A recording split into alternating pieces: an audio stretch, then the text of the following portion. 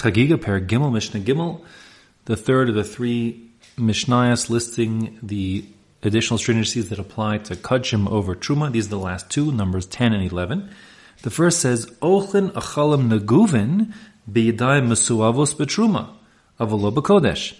A person may eat food that's dry with hands that are tameh. I'll explain more in a second. When it comes to Truma, but not with Kodesh, not with Kudshim. So the case is that a person he has hands that are, let's say, stam yadayim.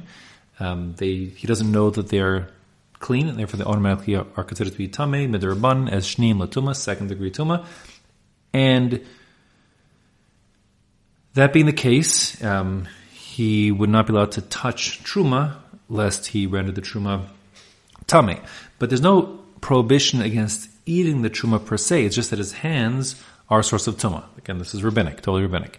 So if he's using chopsticks to eat his truma, there'd be no problem. You could put the chopsticks, eat the truma with chopsticks, and his truma stays tahor, although while his hands being shneim latuma, they're tameh. Now the question is, let's say he wants to, while he's chewing and chomping on his truma food, he wants to add some flavor, he wants to eat a onion. Says the Gemara, he wants to add some onion there. So the question is, can he also eat onion and put onion in his mouth while he's got the truma in his mouth? So if the onion is dry, and that's the Mishnah's case here in the Guvin, so that means that there's no concern that the onion could convey tuma to the truma. Why? Because even though his hands are shneim latuma, they're second degree removed tameh, so if he touches the onion is chulin, and since the onion is chulin, it cannot become a shlishi latuma, it can't get that third degree removed, and therefore the onion remains tahor, and therefore the onion will have no impact on the truma in his mouth. Now, if the onion were wet, so then, while the onion initially wouldn't become tameh, as soon as his hands, which are shneim, touch the liquid on the outside of the onion, the liquid becomes a rishon latuma, as you said, that's the rule. Tameh liquids always become a rishon, and then that would convey tuma to the onion, making the onion shneim, and then the onion in the mouth with the truma would render the truma to a shlishi and posel it, invalidate it, and that would be forbidden. So that's what the Mishnah says. When it comes to kudshim, you can eat with tameh hands, and you can put food in your mouth, that's chulin, provided that the food we're talking about here is dry.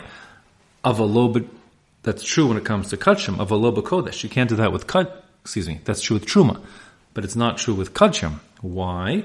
Because we're concerned, once again, sort of a bit of a far concern, that he'll take his finger and stick it straight into his mouth while he's eating, and then his finger, which is tameh as a sheni, will touch the kudshim in his mouth, rendering it unfit.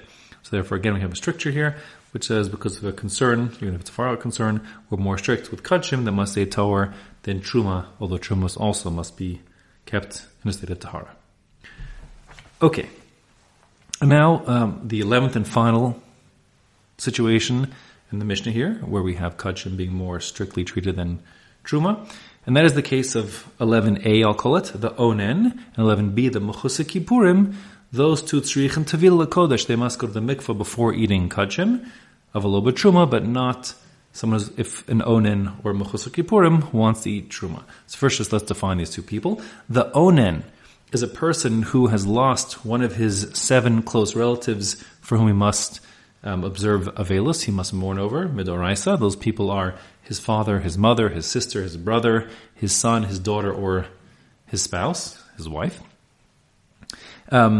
So in the event that a person lost one of those 7 relatives, so on the day of the death, he has a din of being an onen, and amongst other things, the onen may not eat meiser sheni, nor may he eat kudshim. Kudshim, learned out from meiser sheni, person can't be besimcha as he must be when he eats kudshim, but it is permitted for someone who is in aninus, an onen, to eat truma, and that is learned out from a pasuk.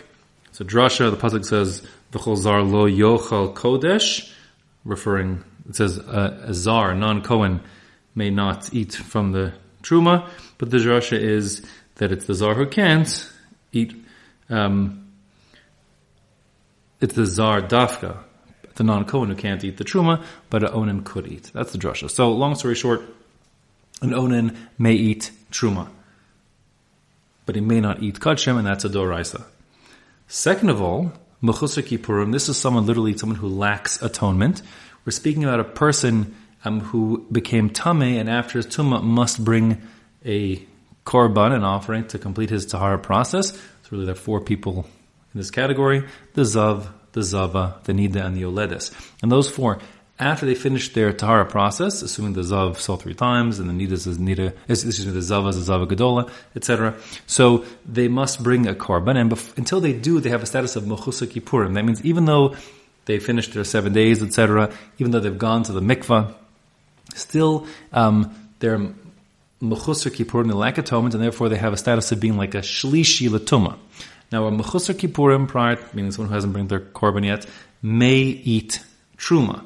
Like, for example, the first Mishnah in Shas is talking about a zav who after 7 days goes to the mikvah. So after he goes to the mikvah, he's still a tevul yom, he's a sheni l'tumah, so he cannot eat truma. But after he has hair of shemesh, 3 stars come out, then he can go in and eat his truma. Yes, he can eat his truma, but he cannot eat his kachim yet, not till the next morning after he brings his korban. So a person who's a mechusar kippurim, lacking atonement, meaning to bring one of those korbanos from those 4 people, so they may not eat kachim on a doraisa level. So midoraisa, onen and mechusar kippurim may eat truma, may not eat kachim. The Mishnah here is adding a rabbinic stricture, which says that as soon as a person who had been a mechusar kippurim or onen becomes permitted to eat kachim, either their aninus is over because the day of the aninus is past, or they brought their korban, stopping them from being mechusar kippurim, at that point, really midoraisa, they should be allowed to eat kachim. And nevertheless, the Mishnah here is requiring them to go back to the mikvah again to do a tefillah for the sake of eating kodesh. This is a rabbinic stricture, and the rationale is that since they weren't permitted to eat kachim, we're concerned maybe that they didn't have in mind to keep themselves as tahor as they ought to be, and therefore we make them go back into the mikvah one more time. So that's what the Mishnah says here. I'll just read it inside one more time so it's clear. We say, ha'onen u'mechusar kippurim, the person who is in that day of mourning, pre-avelis, and the person who is mechusar kippurim, who lacks atonement, tzrichim tevila l'kodesh, they must go to the mikvah yet again to permit them to eating kachim. Avalo l'truma, but when it comes to truma, there's no restriction whatsoever on the onen or the mechusar kippurim eating truma. Now, that's all about eating. When it comes to, just as a side point, as I wrap it up over here, when it comes to touching the food, so the onen is not tummy. So he could touch kachim even while he's in onen. He certainly cannot, mechusar kippurim certainly may not touch kachim, because he would make it puzzle. The mechusar kippurim could touch truma, since he's like a shlish l'tumah, he cannot posel truma anyway. So these people can touch, the onen and the mechusar kippurim can yes touch truma, the onen yes touch kachim, the mechusar kippurim not touch kachim. After they've, the mechusar kippurim brought his korban, or her korban, so then he may now even touch kachim. The restriction here is simply on the eating. The eating says you can't eat until you go to the mikvah.